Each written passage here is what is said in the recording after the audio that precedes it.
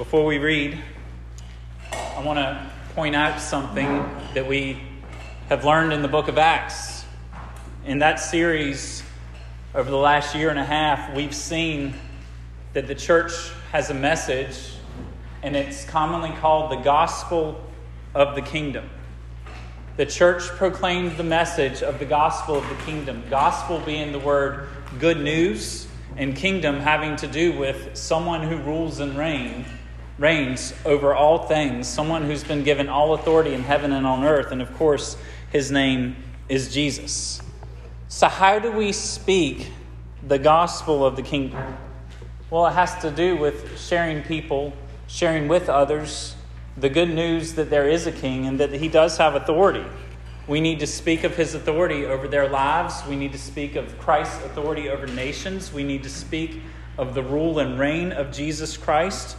We need to speak to the entire world what it is that God commands. And we need to speak of Jesus' victory.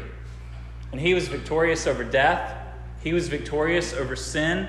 He was victorious over the devil. And we see this in his death on the cross. And we see this in his resurrection 3 days later. And the truth is, God's call, God commands us to speak the gospel of the kingdom to a world that is hostile to God. And so this is our third week of a topical series that I decided to bring to you all in response to Roe versus Wade being overturned. I believe as I look at our culture, and we're all living in this American culture, we're all exposed to media, we all know people who absolutely hate what's happened in our country. But there's some things that need to be said loudly and clearly. You all, is the unbelieving world that wants to murder innocent people, are they clear and rooted and grounded in their position? Do they know what they believe and why they believe it? Are they passionate and zealous about their position? You all are enemies, and they are our enemies. They want to do horrible things that God has forbid, and that they're wrecking our nation. You all are enemies. Know what they believe. They are passionate and zealous about it, and as we all know, they are very loud. I want us as Christians to be rooted and grounded in our position. I want us to know what it is that God says about the things that are most controversial in our culture. We are the people of God, and we must be in agreement with God about these matters. You all, they are difficult matters, and because of the nature of these issues, it is very easy for us to just not think about them. But I'm calling our attention to these matters, to these hot issues in our culture today, so that we can be a voice and so that we can know our responsibility to God in what he commands us as we interact with our culture. 2 weeks ago, we celebrated and rejoiced that an evil, unconstitutional Supreme Court ruling that had stood for 49 years was overturned. You all, the overturning of Roe v. Wade was a great victory. It was an injustice that has been overruled and overturned. But we also saw that week that it doesn't go far enough. Every state in our nation still allows abortion, and God has said that you shall not be partial, you shall not show favoritism, but all people, at all stages of life, from conception to natural death, need to be equally protected by the laws in every state. And there's not a single state in our nation that offers that. Last week, we saw what God says about children. And we live in a nation where children are not valued. And we as Christians don't value children. And our own attitudes need to change. And so we looked at Psalm 127 to see what God says about children. Today, I want to talk about our sexuality. Now, for parents of those of you with young children, I'm going to be very general. I'm not going to be super specific about stuff. I'm not going to get into names and just different things. I'm just going to be talking about sexuality, and y'all know what I'm talking about. And so the passages that we're going to be dealing with today talk about human sexuality. I want to encourage you to talk about these things with your kids. That is a safer and better place to do that than, about the more specific things, that is. I'll be speaking generally, but about the more specific things, I want to encourage you all to teach and instruct your children in this and lead them in the ways of God in it. So with all of that being said, we're going to jump into Ephesians chapter 5. We're going to read from verses 1 through 17. Follow along with me if you would. Therefore, be imitators of God as beloved children, and walk in love as Christ loved us and gave himself up for us, a fragrant offering and sacrifice to God. But sexual immorality and all impurity or covetousness must not even be named among you, as is proper among saints. Let there be no filthiness, nor foolish talk, nor crude joking, which are out of place. But instead, let there be thanksgiving. For you may be sure of this, that everyone who is sexually immoral or impure, or who is covetous, that is, an idolater, has no inheritance in the kingdom of Christ and God. Let no one deceive you with empty words, for because of these things the wrath of God comes upon the sons of disobedience. Therefore do not become partakers with them. For at one time you were darkness, but now you are light in the Lord. Walk as children of light. For the fruit of light is found in all that is good and right and true. And try to discern what is pleasing to the Lord. Take no part in the unfruitful works of darkness, but instead expose them. For it is shameful even to speak of the things that they do in secret. But when anything is exposed by the light, it becomes visible. For anything that becomes visible is light. Therefore it says, awake, O sleeper, and arise from the dead, and Christ will shine on you. Look carefully then how you walk, not as unwise, but as wise, making the best use of the time, because the days are evil.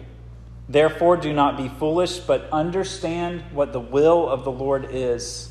And do not get drunk with wine, for that is debauchery. Wait, you know what? I'm supposed to stop at the end of verse 17. Take a few minutes, dig into the passage yourself, and we'll start our discussion shortly.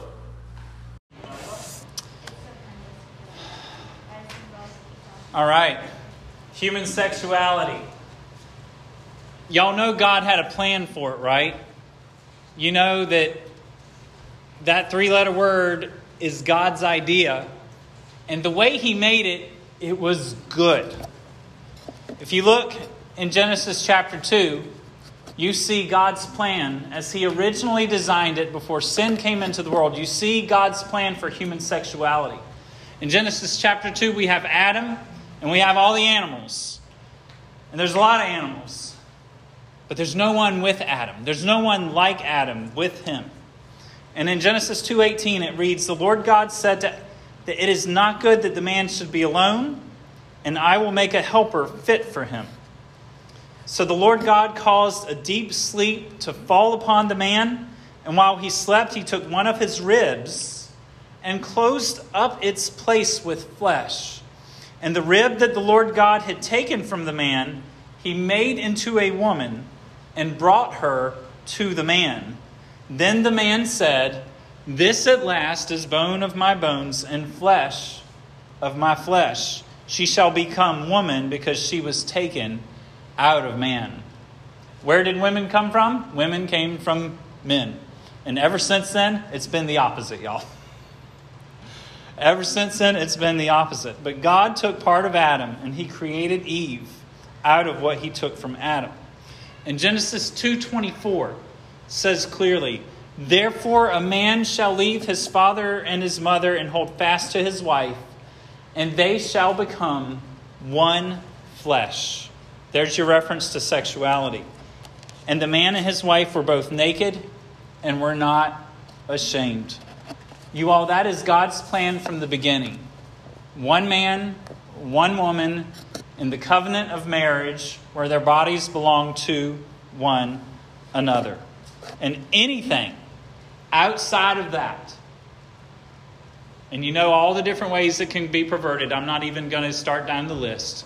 But anything outside of that original design is shameful, is sinful, and contrary to God's command. You all, the people in our culture who are screaming the loudest that you're taking things away from me, and, how dare you tell me what I can and can't do with my body. You all, those that love abortion and child sacrifice, y'all, they are angry. The overturning of Roe v. Wade has kindled their rage. It changes their life. Because in some states where abortion is now or will be heavily restricted, the people who live there are not going to be able to be as promiscuous as they once were. Because now they're going to have to face the consequences of their actions. They can't just go see a doctor and have everything undone that happened when they were in their sin. And they're acting as if we are taking something away from them. They certainly do believe that they have the right to do whatever they want to with their own body. But this is not so. It never has been. Our Maker has never been okay with this. People act like they can do whatever they want to with whoever they please. But in humanity's sinfulness, we are doing everything we can to be autonomous and to shake off the limitations placed upon us by our Maker. You all, the overturning of Roe v. Wade just reminds the sexually immoral and the pro-abortion crowd that they can't do whatever they want without consequence. And you all, they're mad. But the truth is, no one is taking anything away from them. Nobody is taking anything away from them by telling them that they can't have an abortion or that they should live a sexually pure life. All along, they've had it wrong. You all, they have deceived themselves. The lost world lives, and particularly the folks like the lady in the picture behind me, they're living in a fantasy world where they think that they get to decide what is right and wrong. You all, the lost world has made a god of themselves. And they have placed their thinking about the most important matters of life and society on a level, at least according to them, that carries more weight and authority than any other voice that's out there. They think that their word and their version of morality bears more authority than anyone else's. You all, in the Word of God, as we have already seen a moment ago, He shows us clearly His design for sexuality and for marriage. And by the time you get to Genesis chapter 40, and even before then, we read disastrous stories of people who defied God and His word and reaped the consequences. If you ever want to know how to teach your kids about sex, just read the Bible with them on a regular basis, as God has commanded us to do. You all, we get into Exodus and the 7th commandment. It says, "You shall not commit adultery." Jesus referenced sexuality often. One of the most popular things that He said was that if you look at a woman with lust, you've committed adultery with her in your heart. And then in today's passage, we get to Paul, and we get to what he says. Ephesians 5:3, sexual immorality and all impurity or covetousness must not even be named among you, as is proper among saints. There's that word saints. What is that? Well, we think of Mother Teresa. Maybe she's a saint. We can think of Billy Graham. Of course, he's got to be one. Saints are those super really great Christians that are out there. Well, no, actually, that's not the case. The word saint in the Bible means someone who is holy. And if you've believed in Jesus, then He has given you His righteousness. And you are holy, and He is making you holy. And so when verse 3 here says, as is proper among saints, He's talking about the people of God. He's talking about everyone who knows Jesus. Sexual immorality, impurity, and covetousness, they are not holy. And if you are a Christian, you are not to participate in unholy, shameful, sinful sexual activity that God has forgiven. And this is abundant throughout Scripture. 1 Corinthians 6:18, it says, flee from sexual immorality. 1 Corinthians 10:8 says we must not indulge in sexual immorality, as some of them did, and 23,000 fell in a single day. Colossians chapter 3, verse 5, put to death, therefore, what is earthly in you, sexual immorality, impurity, passion, evil desire, and covetousness, which is idolatry. We read that in Ephesians 5 also. In 1 Thessalonians chapter 4, verse 3, for this is the will of God, your sanctification, that you abstain from sexual immorality, that each one of you know how to control his own body in holiness and honor, not in the passion of lust, like the Gentiles who do not know God. We get on to verse 4 of our passage. Let there be no filthiness, nor foolish talk, nor crude joking, which are out of place, but instead let there be thanksgiving. You all, we are to be thankful people. For when we are thankful, it's harder to talk about filthy things and crude jokes and awful stuff that you shouldn't be joking about. You all, I remember before I became an adult, particularly as a teenager, particularly at school, when other people around me were participating in crude joking, it was very hard for me not to do the same.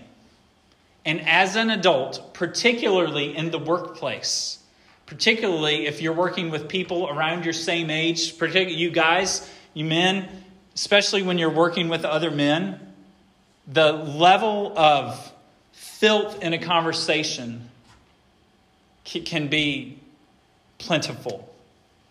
Men, at your workplaces, stay out of the crude joking.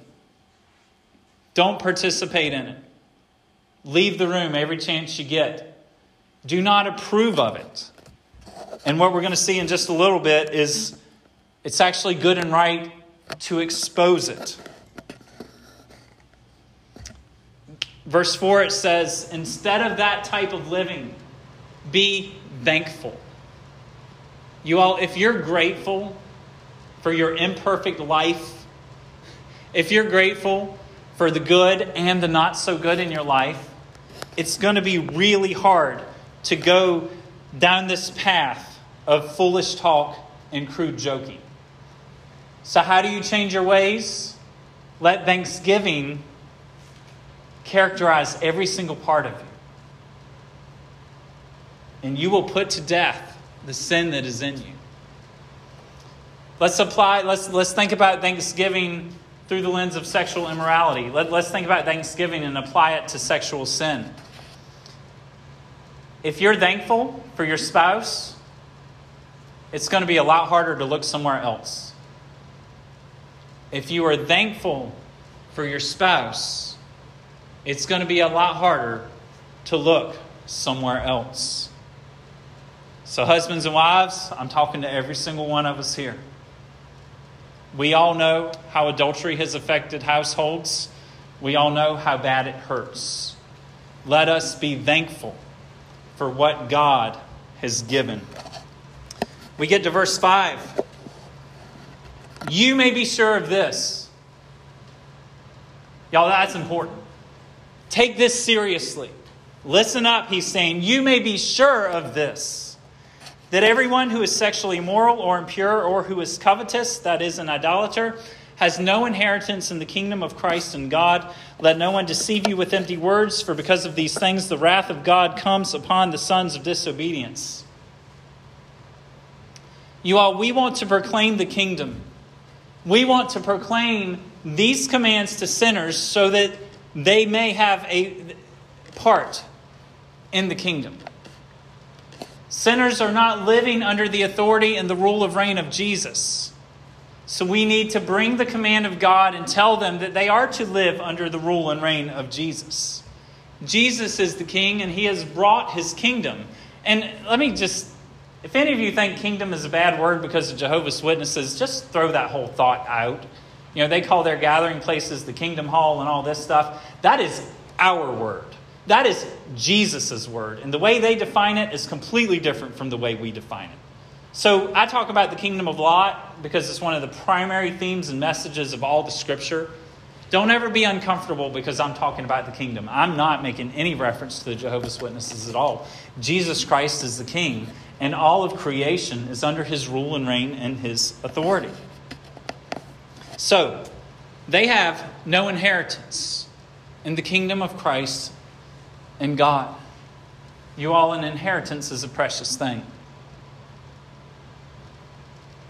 Many of us have inherited things before from family members or even friends that we know and love. And as great as they were, consider God and how great he is. His inheritance is greater and more significant and more wonderful than anything else that you will ever inherit from anyone else. You all, at the end of verse 6, it says, the wrath of God comes upon the sons of disobedience. You all, our God is an angry God. And I'm glad he's an angry God.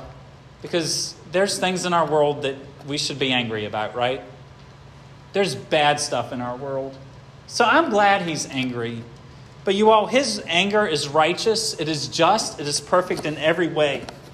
In the Bible, we see God judge the immoral over and over and over again.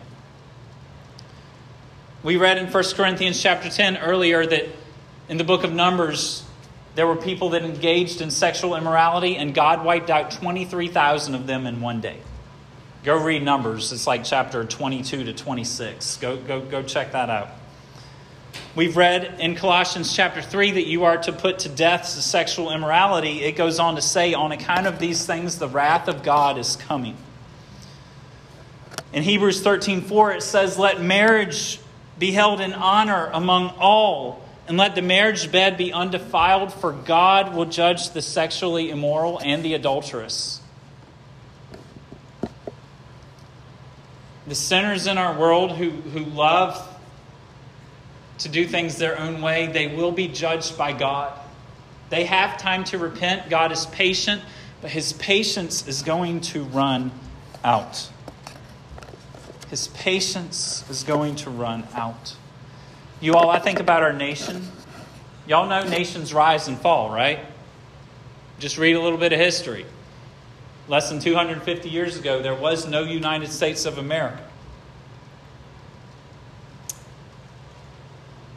In Leviticus chapter 18, God is speaking to the nation of Israel, to the nation of Jewish people. And he says, I'm going to send you into the land of Canaan. And I'm going to give you that land, and I'm going to wipe them out. The truth is, God was going to destroy that nation and judge them because of their sin. And there was a long and disgusting laundry list of sins, but one of the sins on that list was sexual immorality. And God says clearly that I am going to remove those people and wipe out that nation because they have indulged in sexual immorality. And then he turns the conversation a little bit and he says, if you go in there and you do the same thing, then I'm going to judge you too. And the same judgment that fell upon the nation that I am now removing will also fall upon you. You all, nations rise and fall based on how they live their sex lives. You can quote me on that if you want to. Nations rise and fall based on how they conduct themselves in the sexual arena. It is a private arena, yes, at least it should be. But let me tell you, the implications of what happens privately are public. It's not just you and her or you and him. The consequences and the effects of sexual sin are felt throughout a nation. As we move on through the passage, look at the first part of verse 6. Let no one deceive you with empty words. Have y'all ever met someone who can talk a whole lot but not say anything? Those folks drive me crazy, and I participate in that occasionally because I talk too much sometimes. But you all, there's a lot of empty words out there. There's a lot of lies that may sound good, and God says, do not let anyone deceive you. You all, what does this text mean for the people of God who are living in sexual purity? For those of us who are walking with Jesus and doing the right thing, we're not sleeping around, we're not, doing this or doing that. How does this message affect us? Here's how. Do not be deceived by the lies of our culture, for their words are empty. Don't let anyone fool you by telling you things that aren't true. You all, our enemies, would like us to think that people can live however they please and not face judgment. And God's not going to judge me. I can do whatever I want. You all, they would like us to think that God is okay with promiscuity. Well, you're just old-fashioned. Or you're just a bigot. Was called a bigot recently. And so be it. I actually went to the dictionary and looked up the word bigot, and I was like, there's a few different definitions, and one of them did apply to me. Because I was saying that my way was the only way, and all other ways were false.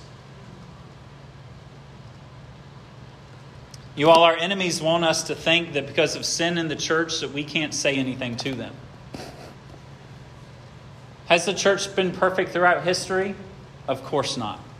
Have pastors and Christian leaders done absolutely awful and horrible things? Of course they have.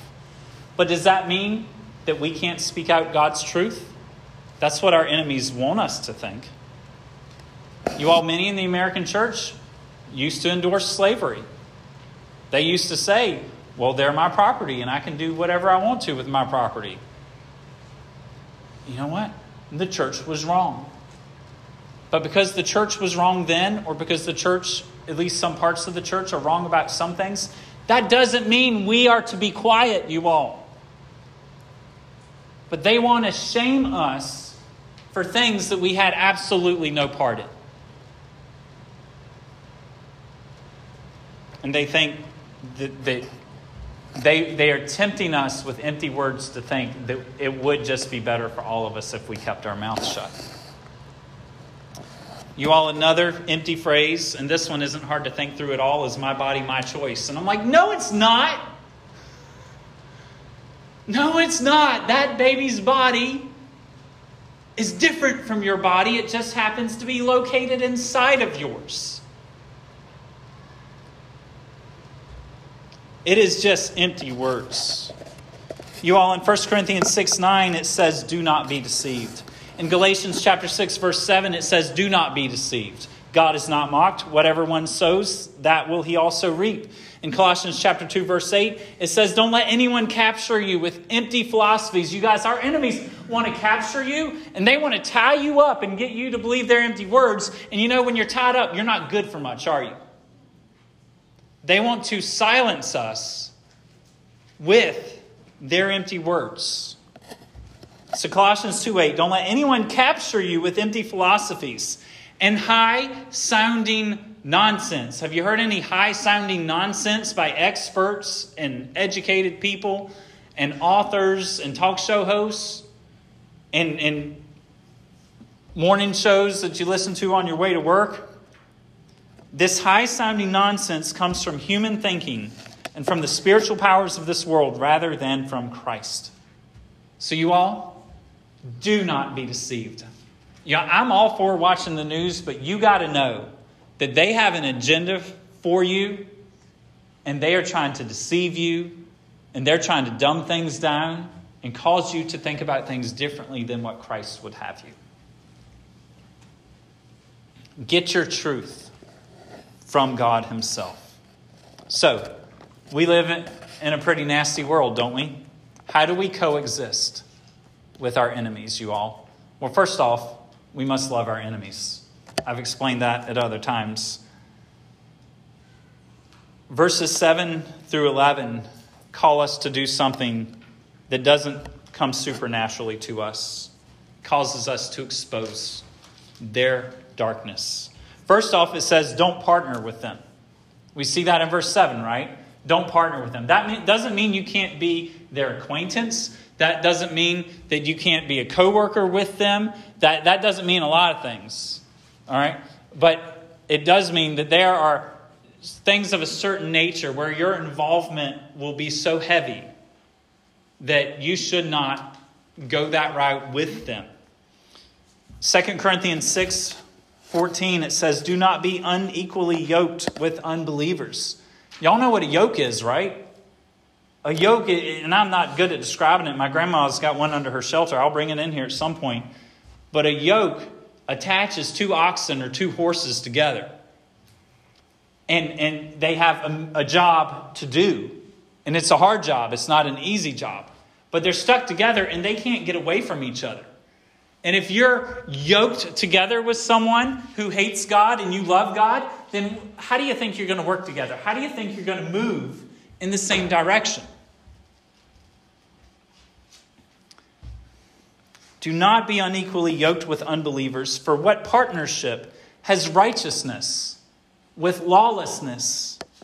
Or what fellowship has light with darkness? What accord or agreement has Christ with Belial? Or what portion does a believer share with an unbeliever?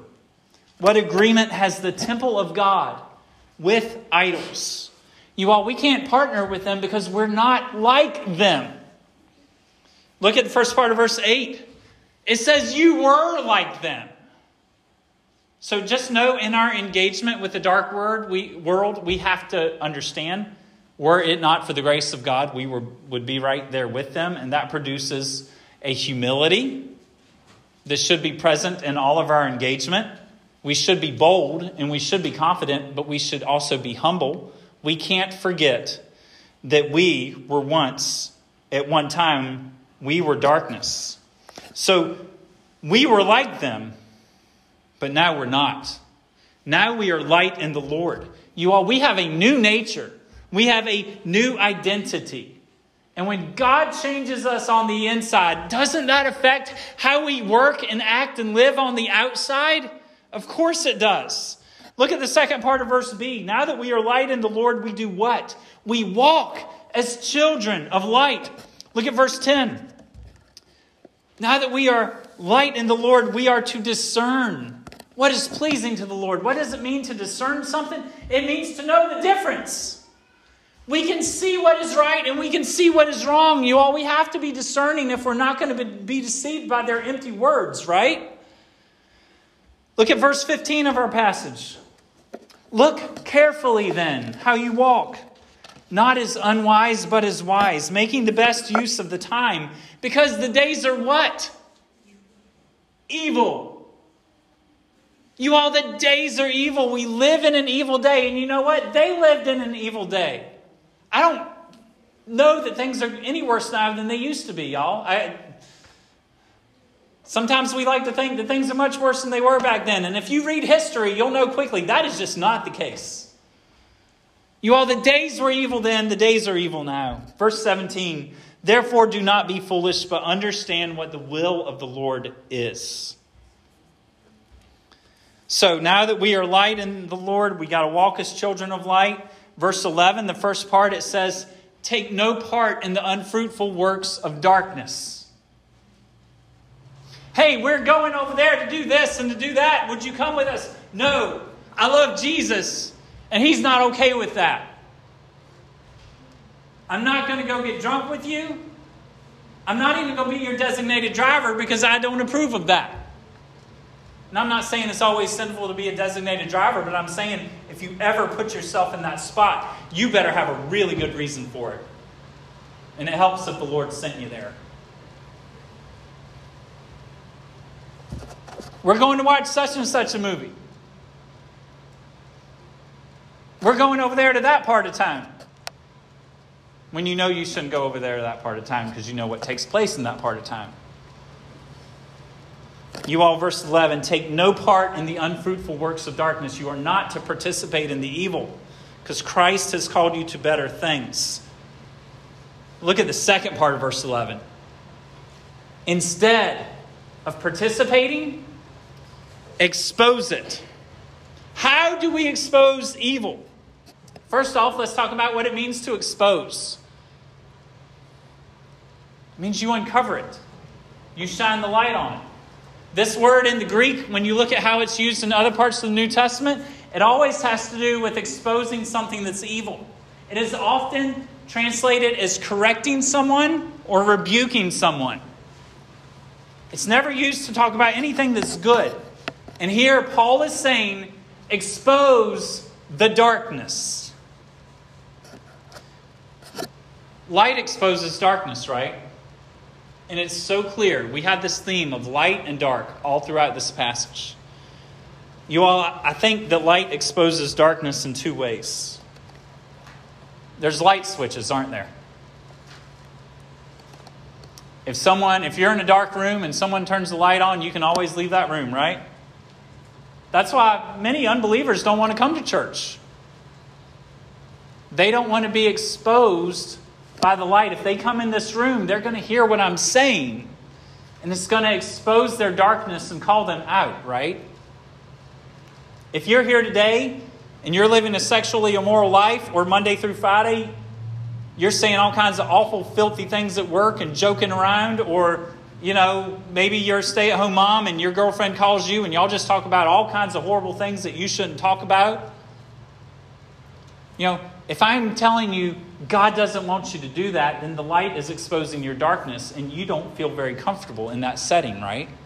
So that is one way that light exposes darkness. Y'all, there's another way that's different from a light switch.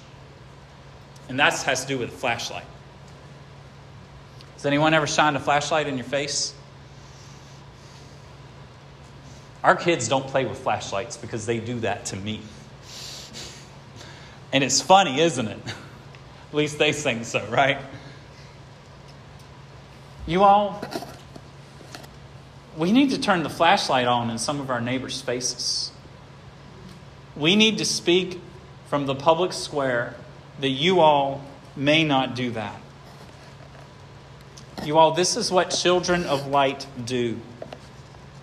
And these difficult issues of our day, does the Bible allow neutrality on these issues? No. The Bible does not permit neutrality on these difficult issues. You all, it is the ministry of the church to shine the bright light of God's word and of his holy law on those who hate God and his command. It is the ministry of the church to shine the bright light of God's word and his holy law on those who hate God and his command. It doesn't mean that we have to point out every little thing every time. But it certainly requires you to speak up on those things that are most important. So am I telling you to go to work tomorrow and pick out the 10 things that your coworker does wrong and talk about every single one of them tomorrow? No, that's not what I'm saying.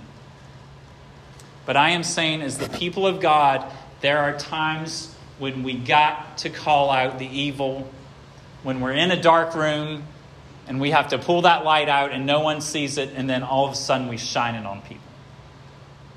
You all, we are the church, and God is calling us to this.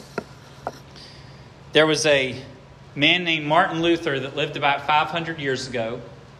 God used him to do some incredible things. And he said this: "If I profess with the loudest voice and clearest exposition every portion of the truth of God, except precisely that little point which the world and the devil are at that moment attacking, I am not professing Christ, however boldly I may be professing Christ."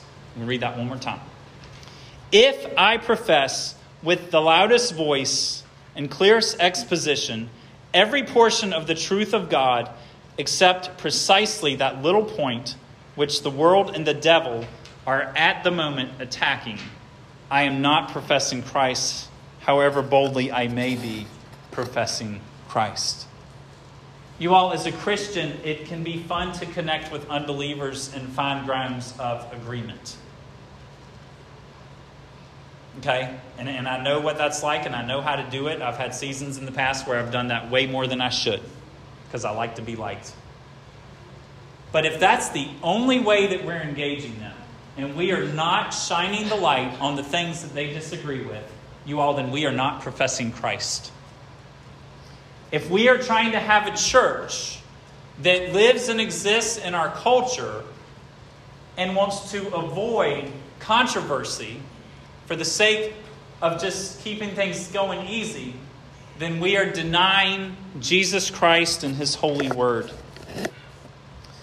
In 1 Timothy chapter 1, Paul writes this, "We know that the law is good if one uses it lawfully, understanding this, that the law or the command of God is not laid down for the just, but the commands of God are for the lawless and for the disobedient. The commands of God are for the ungodly and sinners. The commands of God are for the unholy and profane. The commands of God are for those who strike their fathers and mothers, for murderers, for the sexually immoral, for men who practice homosexuality, for enslavers, for liars, perjurers, and whatever else is contrary to sound doctrine, in accordance with the gospel of the glory of the blessed God with which I have been entrusted." It's easy to think, you all, that we just need to deliver the good news and that's it. But if we're only telling people how they can be saved, and we are not holding on and proclaiming the law of God and shining the flashlight of the law of God in their face, then we are denying part of the gospel. The command of God to an unbelieving world must go before the gospel to convict a sinner so that they would see their need for the forgiveness that the gospel brings. It says so clearly right here that the law is for the lawless and disobedient, for ungodly sinners, and that it is in accordance or in agreement with the gospel. You all, we have a ministry of condemnation, and we also have a ministry of reconciliation. The law and the gospel work together. The ministry of condemnation and the ministry of reconciliation go together. You all, the scriptures don't allow us to sit here quietly and to never speak outside of these four walls. It is the ministry of the church to shine the bright light of God's word and His holy law on those who hate God and His command. Look at verse 14 of our passage. Therefore, it says, "Awake, O sleeper, and arise from the dead, and Christ will shine on you." We are calling sleeping sinners to awake. We are calling dead people who are breathing and living and moving around. We are calling them to come out of their spiritual death and into spiritual life. And we are calling them out of darkness so that Christ will shine on them.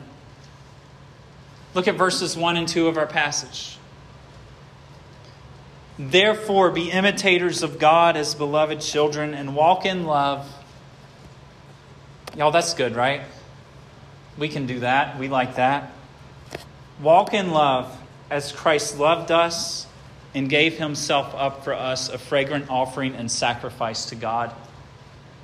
I want to ask you, have you been convicted by something I said today? Maybe you're here and you love Jesus and you know you've been saying some hard things to people, but you haven't been doing that. I want to tell you what, Christ's mercy is all over you. Run to Jesus. He covers your silence. He covers our cowardice. He loves us enough to accept us as we are, and He loves us enough to transform us so that we don't remain cowards. Jesus Christ gave Himself up for us. Maybe you're here today and you come to church often, but Jesus isn't really yours yet. And maybe Jesus has been knocking at your door, And you can do the church thing on Sunday. Heck, you might have even got baptized or gone up front and said a prayer. But Jesus isn't Lord over everything 24/7. When you're not here and when you're not around your Christian friends, you're doing things by yourself that you shouldn't do, or you're having conversations with people that you have no business having. Maybe you've never come to God. You wear it on the outside, but it's not on the inside. What are you waiting for? What are you waiting for? I've said this to you before and I'll say it again. Christ loved you and he gave himself up for you. Don't mess around with that. Don't play church. Don't live off of mom and dad's faith. But make the faith yours. You all, Jesus loves every single one of us more than we can imagine. And he died so that our sins can be forgiven. If you're playing church, if you're one way somewhere else and a different way here, I want you to call on Jesus Christ and ask him to save you. I want you to repent of your hypocrisy. I want you to repent of living in a fantasy world. I want you to repent of denying Christ and lying to others. Jesus will wipe away your sin the moment that you call on him. You know how bad you are on the inside. And you might think that you shouldn't go to God because of that. But I want to tell you, no, that's not true. I want to tell you that Jesus knows even more about you than you do. And he still loves you. He still loves you. He still loves you.